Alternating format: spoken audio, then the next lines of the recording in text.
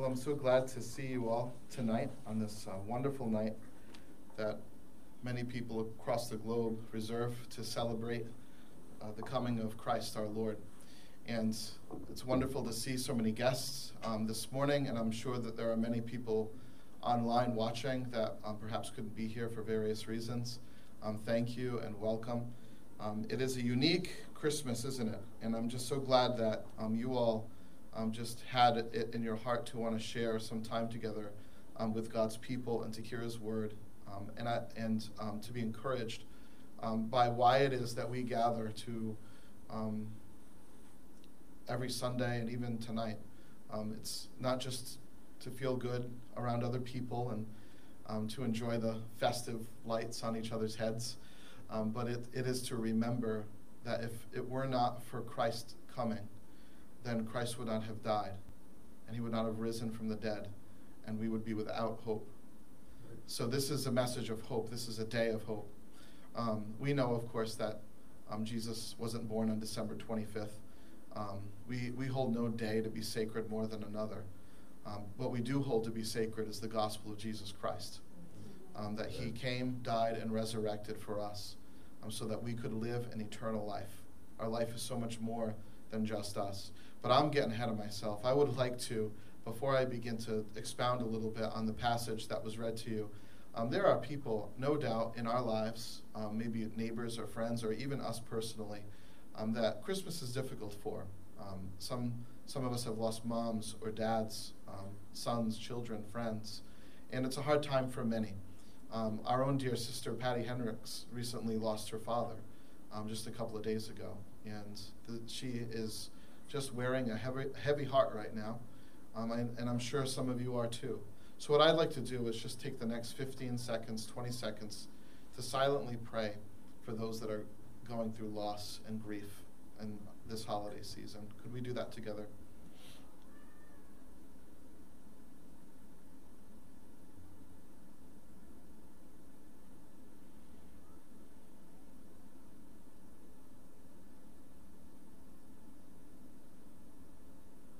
God, I know that tonight is a night so many celebrate, so many rejoice, and rightly so.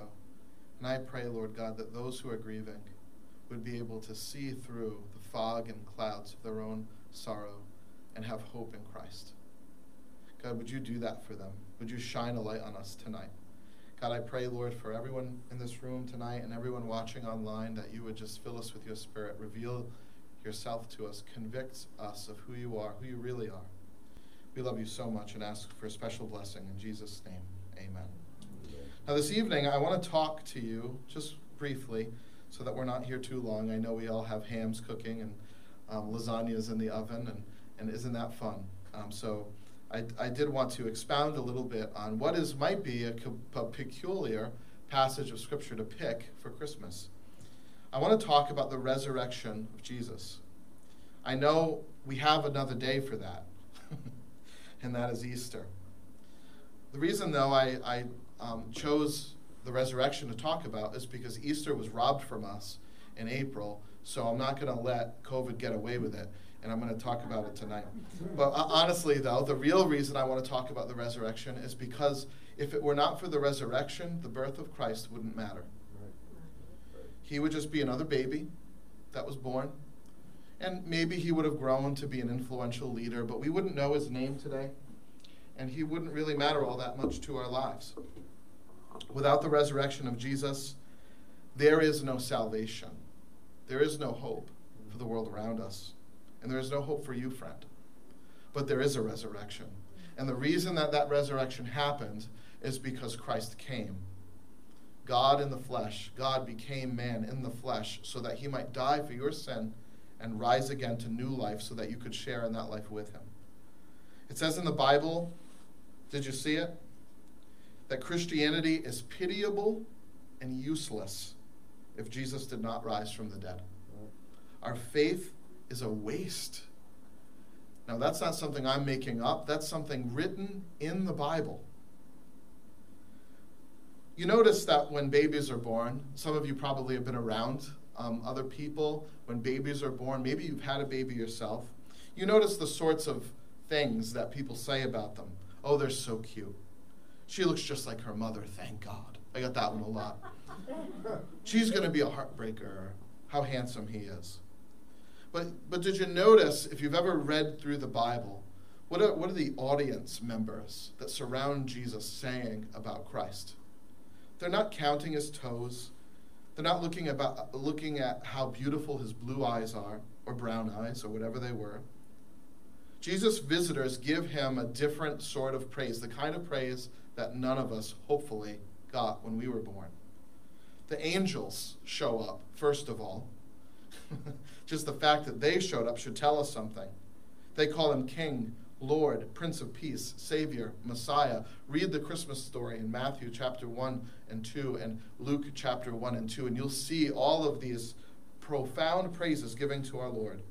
They tell Mary, the angels tell Mary and Joseph to name him Jesus, because the name Jesus means this. They say, he will save his people from their sins. Simeon says, my eyes have seen, when the Christ appeared to him as a child, Simeon, the priest, says, my eyes have seen your salvation, the salvation of God. The undeniable expectation of Jesus at his birth is that child would save the world from their sin and reconcile them with their God. That's the expectation, that you thought your mom had high expectations on you, or your dad had high expectations on you. The angelic universe and the shepherds and the priests all surrounded Christ, and with one voice they said, this is the Savior and Lord. That is his undeniable expectation, the purpose, the reason for his birth. What is clear from the scriptures is that the way in which Jesus would save people who would put faith on him is through his death at the cross and resurrection from the grave. That was the way in which he would save us. He wouldn't save us by giving us good advice to follow, moral platitudes that if we were good enough and we went to church enough and we pray hard enough, then maybe God will consider that and wash the rest of our sins away based on our own virtue. The way in which Christ would save us, all throughout Scripture, the clear testimony is that he would die in our place for us by grace through faith, and that he would raise from the dead on the third day. And because he indeed did do this for us, we have the answers to life's most crucial questions. Why we're here. What's wrong with me? It's a good question that maybe you've asked. What's wrong with this world? How is it going to be fixed? Where are we headed? Christ is the answer to all those questions. Christ rising from the dead gives us absolute certainty that God is real. It teaches us what he is like, that he's merciful and powerful, that he cares for us individually, and that all the universe takes on this meaning and purpose. That in God's creative and redeeming power, we can be reconciled to him. So tonight I want to do a few things before I stop talking and we conclude. I want to argue that the resurrection happened. It's real. I want to connect it back to his birth. What does the birth teach us about the resurrection and vice versa? And I want to talk about why all this matters to our lives. We believe that the resurrection is a fact of history, just as verifiable as the existence of Abraham Lincoln or George Washington. In the 1930s, there was a young British lawyer named Frank Morrison who set out, like many before him, to destroy Christianity once and for all. He said, I'm sick of these Christians making these claims. I'm going to prove it wrong, and that will be the end of the church. So knowing the foundational importance of the resurrection, because apparently he had read 1 Corinthians 15, that if there is no resurrection, there is no Christianity, and this whole thing is a monumental waste of time. So he said, rather than getting bogged down with proving other questions wrong, I'm just going to prove that one wrong, the resurrection. So he focused his time and energy on proving it to be a myth and a hoax. At the end of his research, he wrote a book called simply this, Who Moved the Stone? And he titled the first chapter, The Book That Refused to Be Written. You can go on Amazon right now, christianbooks.com right now, and you can buy it. As he examined the evidence, he became persuaded, against his will, by the way. This was not his motive. He had never imagined this would happen. But he became persuaded, against his will, that the bodily resurrection of Jesus is an undeniable fact of history. What convinced him? What were the things that pointed to the reality of the resurrection of Christ? The first thing that he noted was that there were significant cultural shifts around the time of Christ's life. And you had to explain why those significant cultural shifts happened. The first thing that he noticed was around the 1st century AD, a completely new religion just popped into existence, the birth of the church. The origin of the Christian church can historically be traced back to around the time of Jesus of Nazareth, not 100 years after or 100 years before. The book of Acts, if you open up to the book of Acts, it's just this litany, this treasure trove of stories about how whole communities were stirred by the resurrection of Christ. In Acts chapter 17, verse 6, it says that this message, the message of the resurrection, turned the world upside down, completely changed everything.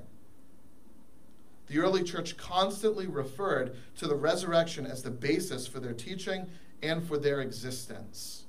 Something happens. Something must have happened to explain the beginning and the existence of the church. But that's not the only thing that happened.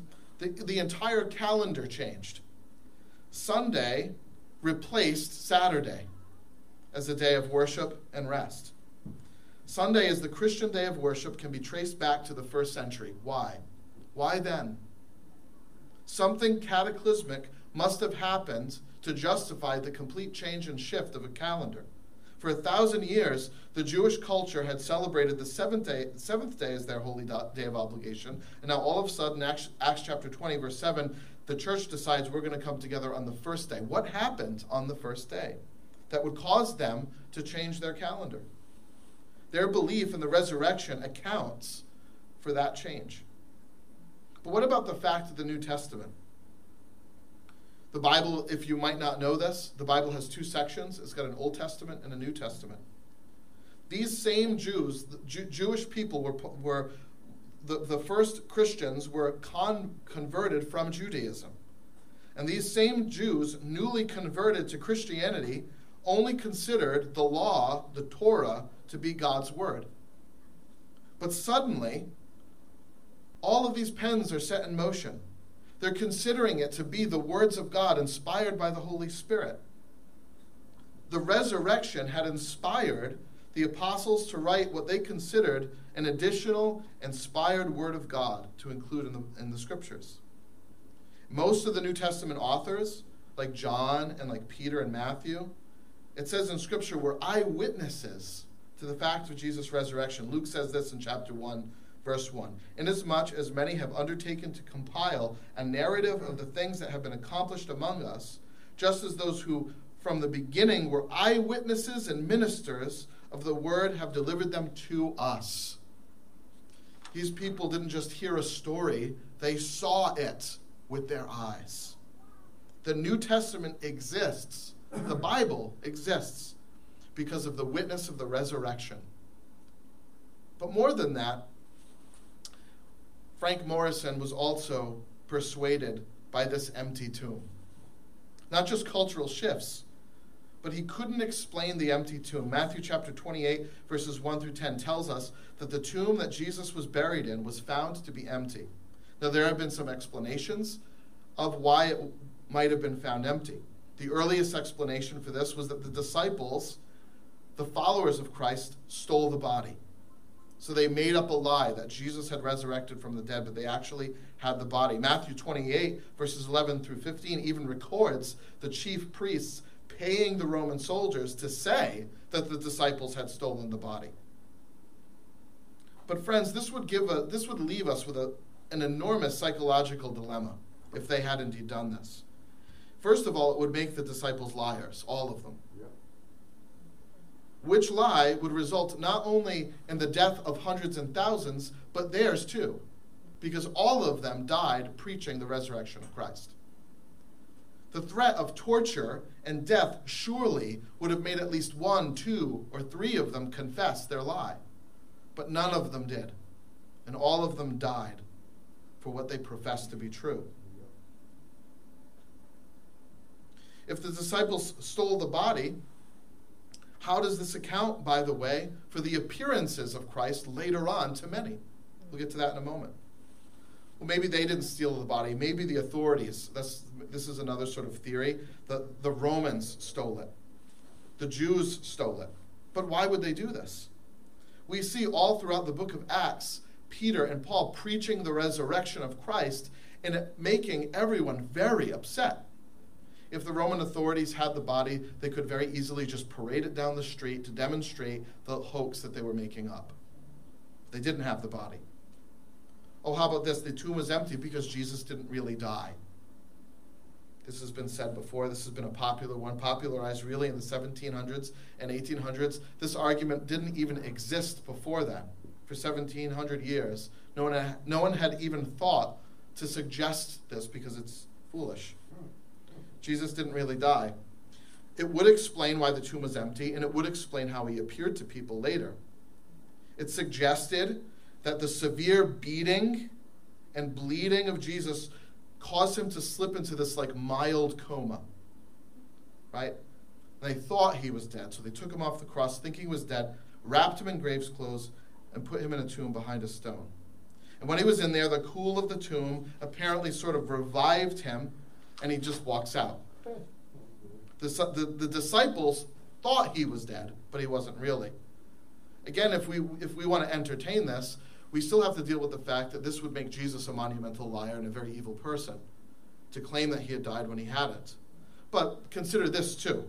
Could a half-dead and beaten man survive alone in a cave with no care, no food, no water, and wrapped in 75 pounds of grave clothes and spices?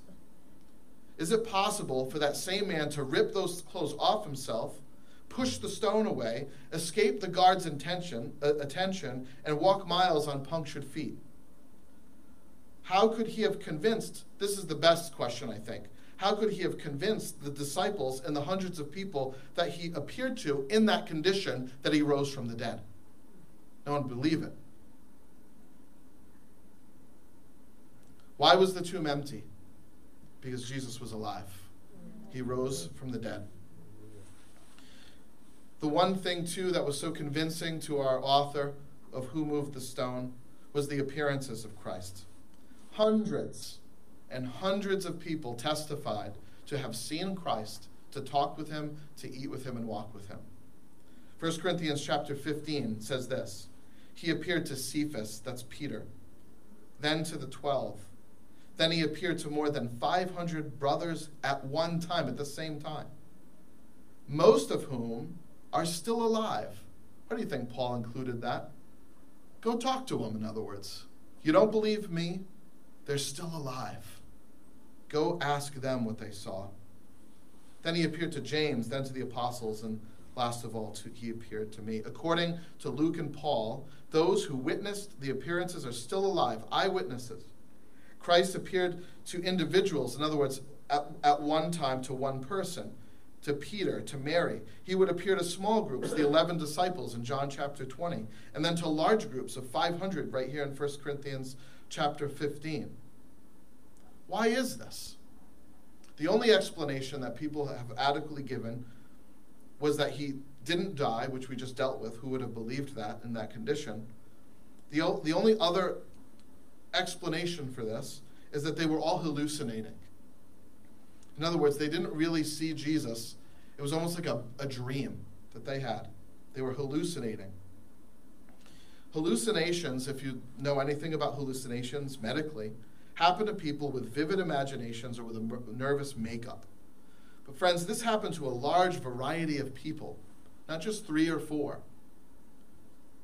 They tend to be unique to each person. In other words, no hallucination is exactly the same.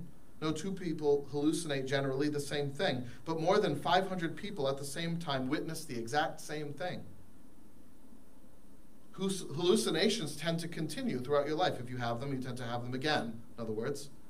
Why did 500 people have the same hallucination and then have it stop at the same time? It's because they weren't hallucinating. Right. You see, friends, the obvious conclusion that we should receive from Scripture is that Jesus is alive.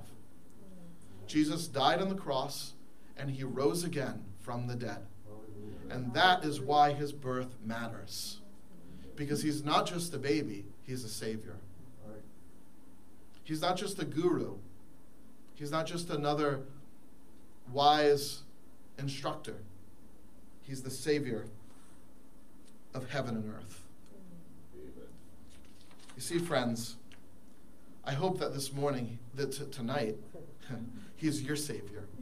I hope that if you're watching with us tonight, that you would once and for all finally confess your sin to the risen Lord and trust in him, that he came as God to this earth to become a man to save sinners like us. That's why we're here. That's why we celebrate the resurrection of Christ. Friends, there's another reason, too, that we can't really accept this idea of hallucination. Oftentimes, people hallucinate things they're expecting or want very much. Right? Like a mother hallucinating a child lost to illness. If you read the New Testament, it's clear. Now, this might be surprising to you, but nobody was expecting Jesus to rise from the dead. It is a misunderstanding. It's a false assumption to think that his disciples were sort of back then. They don't know what we know now. They were more prone to believe, supernatural things that we would never believe, and that is just not true. The Romans, first of all, did not believe in resurrections at all. The Jews believed in resurrections, but they believed in one resurrection at the end of time. So they were expecting the resurrection of a body, even the body of Christ, but not 3 days later, and not just him. They were not expecting this. It was not that's why when you read the Gospels and Jesus is talking about his own resurrection, they're confused. They don't know what he's talking about. No one was expecting just Jesus to rise out of the grave 3 days after his own death. This is why his disciples didn't believe Mary's testimony of him raising from the dead, and why, when the disciples saw him, thought they were seeing a ghost, and Jesus had to prove to them that they weren't hallucinating by saying, "Touch me. Thomas, put your hands in my side. Can a ghost eat fish?" Friends, we believe that Jesus rose from the dead, and because of this fact of history, the birth of Christ is given significance. The resurrection teaches us something about his birth, and the birth teaches us something about his resurrection. Because Jesus is alive from the dead, it makes his birth not just a birth. His birth teaches us that the way he came into this world mirrors the way he left it. How Christ came into this world mirrors the way he left it. The Bible teaches that Jesus is the eternal Son of God, that he existed as God, created all things before any of us were even here. That this same God went through a transformation, a lowering, by becoming a man. And Philippians chapter 2 describes this as an emptying. God, who alone possesses infinite power and wisdom, was lowered to the form of man. He took on flesh. But in his death, he who was lowered was risen up again, transformed, promoted at his resurrection. What his birth did, his resurrection reversed. God became man, and the resurrected Christ was given back his authority and glorified. You see? At his birth and resurrection, there was a marvelous transformation. One was a demotion, God becoming man, the other a promotion, a dead man coming to life and ruling forever as King and Lord. Your King and Lord and Savior. Through his humility came his glory. Through his death came salvation and transformation. And this is what I'm going to close with right here. This is why this matters for us. This is the great significance that it brings to our lives. Through his humility, not only was he transformed and glorified, but so can you be. by faith, we will likewise be transformed into the glory that Christ possesses now. And he will grant you eternal life and the forgiveness of sins. Colossians chapter 2, it says this in the New Testament. It says, you are dead in your sins, just like Jesus in that grave. Without Christ, broken. That's the problem with us. That's the problem with our world. We were dead in our sins. But God made you alive with Christ through faith. You see, friends, we don't make ourselves alive. We're not good enough, pretty enough, smart enough, competent enough. We don't earn our way back to glory. He raises our dead spirits, forgives our sin by his grace, and grants us faith. When you were dead in your sin, God made you alive in Christ. He forgave us all our sin, having canceled the charge of our legal debt, which stood against us and condemned us. That was our legal standing before God. That's this entire world's standing before God, condemned because of sin. Oh, and that hard news is followed by the most wonderful news of all, that Christ and God did not leave us in that condition, but desired our salvation, so he sent his Son. And he nailed our debt to the cross. He doesn't nail it to you. He doesn't expect you to pay it. He expects us to trust in the one that paid it for us. Would you do that tonight? Would you give him your life? Would you turn from your sin and trust Romans chapter 4 in verses 14 and 15? For us who believe in him who raised Jesus our Lord from the dead, he was delivered to death for our sin and raised to life for our justification. Now, these are some heavy Bible words. Let me explain to you what this means. We were dead in our sin. He was delivered over to death for our sins, for them to be forgiven, and was raised to life for our justification. All that means is that we are made right with God again, forgiven, reconciled with our Creator. There is no longer an offense. It's wiped away at the cross. It's why Simeon, when seeing the Christ child, said, for my eyes have seen your salvation, a light for revelation to the Gentiles and the glory of your people Israel.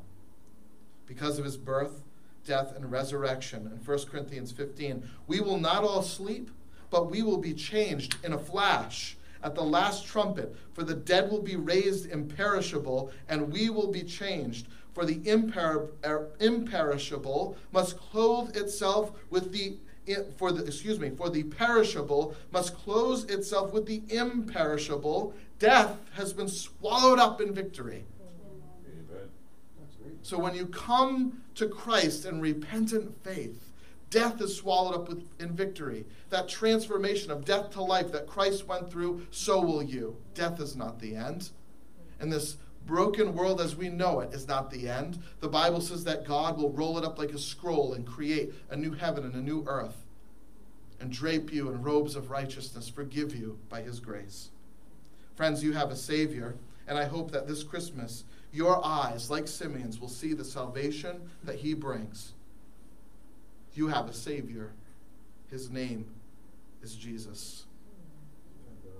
So if there's no monument to mark your final resting place, do not fear, because you need no stone to remind this world that you are here. You need the living Christ. Your Lord knows where you lie and where you fall. He knows and will raise you up with a trumpet blast. He will raise you up immortal to appear with him forever when he appears. So don't have pity on us in our suffering and for us when we suffer if you know Christ. Because the chief glory of God is not found in his great and infinite power. The chief glory of God is found in his self-denying suffering and cross-bearing love. That's the better power. And blessed are you, should he call you to know him and to bear your cross with him. Blessed is your mourning, Jesus said, for you will be comforted. And because Christ lives, all of our poverty will be past and gone. Friends, if you know Christ by faith, you stand right at the door of heaven. It's about to be opened to you because Jesus is alive. You have the victory, and the Lord has shared it with you. Amen? Amen. Let's pray. Dear Heavenly Father, we thank you for that wonderful promise in Scripture. When you pass through the waters, I will be with you. And when you pass through the rivers, they will not sweep over you. When you walk through the fire, you will not be burned. The flames will not set you ablaze. Oh God, in Christ, not one flame can singe one hair on our holy head. For I am the Lord your God, the Holy One of Israel, your Savior. So let cares like a wild deluge come, and storms of sorrow fall. May I but safely reach my home, my God, my heaven, my all. There shall I bathe my weary soul in seas of heavenly rest, and not a wave of trouble roll across my peaceful breast. God, thank you so much for the birth of Christ, because the way he came into this world is the way he left it, transformed. God, we thank you for the promise of eternal life. And if there's anyone here that does not know you, that's holding on, maybe what you're holding on is your own good works, being good enough, thinking that your sin isn't a problem. And if it is a problem, you can make it good by living a good life. Oh, but you're far from Christ because you're not trusting him, you're trusting you. Friends, would you, if you don't know Jesus, would you trust in him now? Trust in him alone, in his saving power. And would you take up your cross and follow him? Cry out to him this moment, God, save me. Save me. I've been far from you. I'm a sinner. And I need the salvation that only you can give. I believe that Christ died and was risen for my sin. And he took a penalty in my place so that I could have eternal life. God, we thank you so much for Christmas, because Christmas started Christ on a journey that would lead to our salvation. We thank you for this gift. The Prince of Peace is born. We ask you now that you would bless the remainder of our time together. In Jesus Christ's precious name we pray.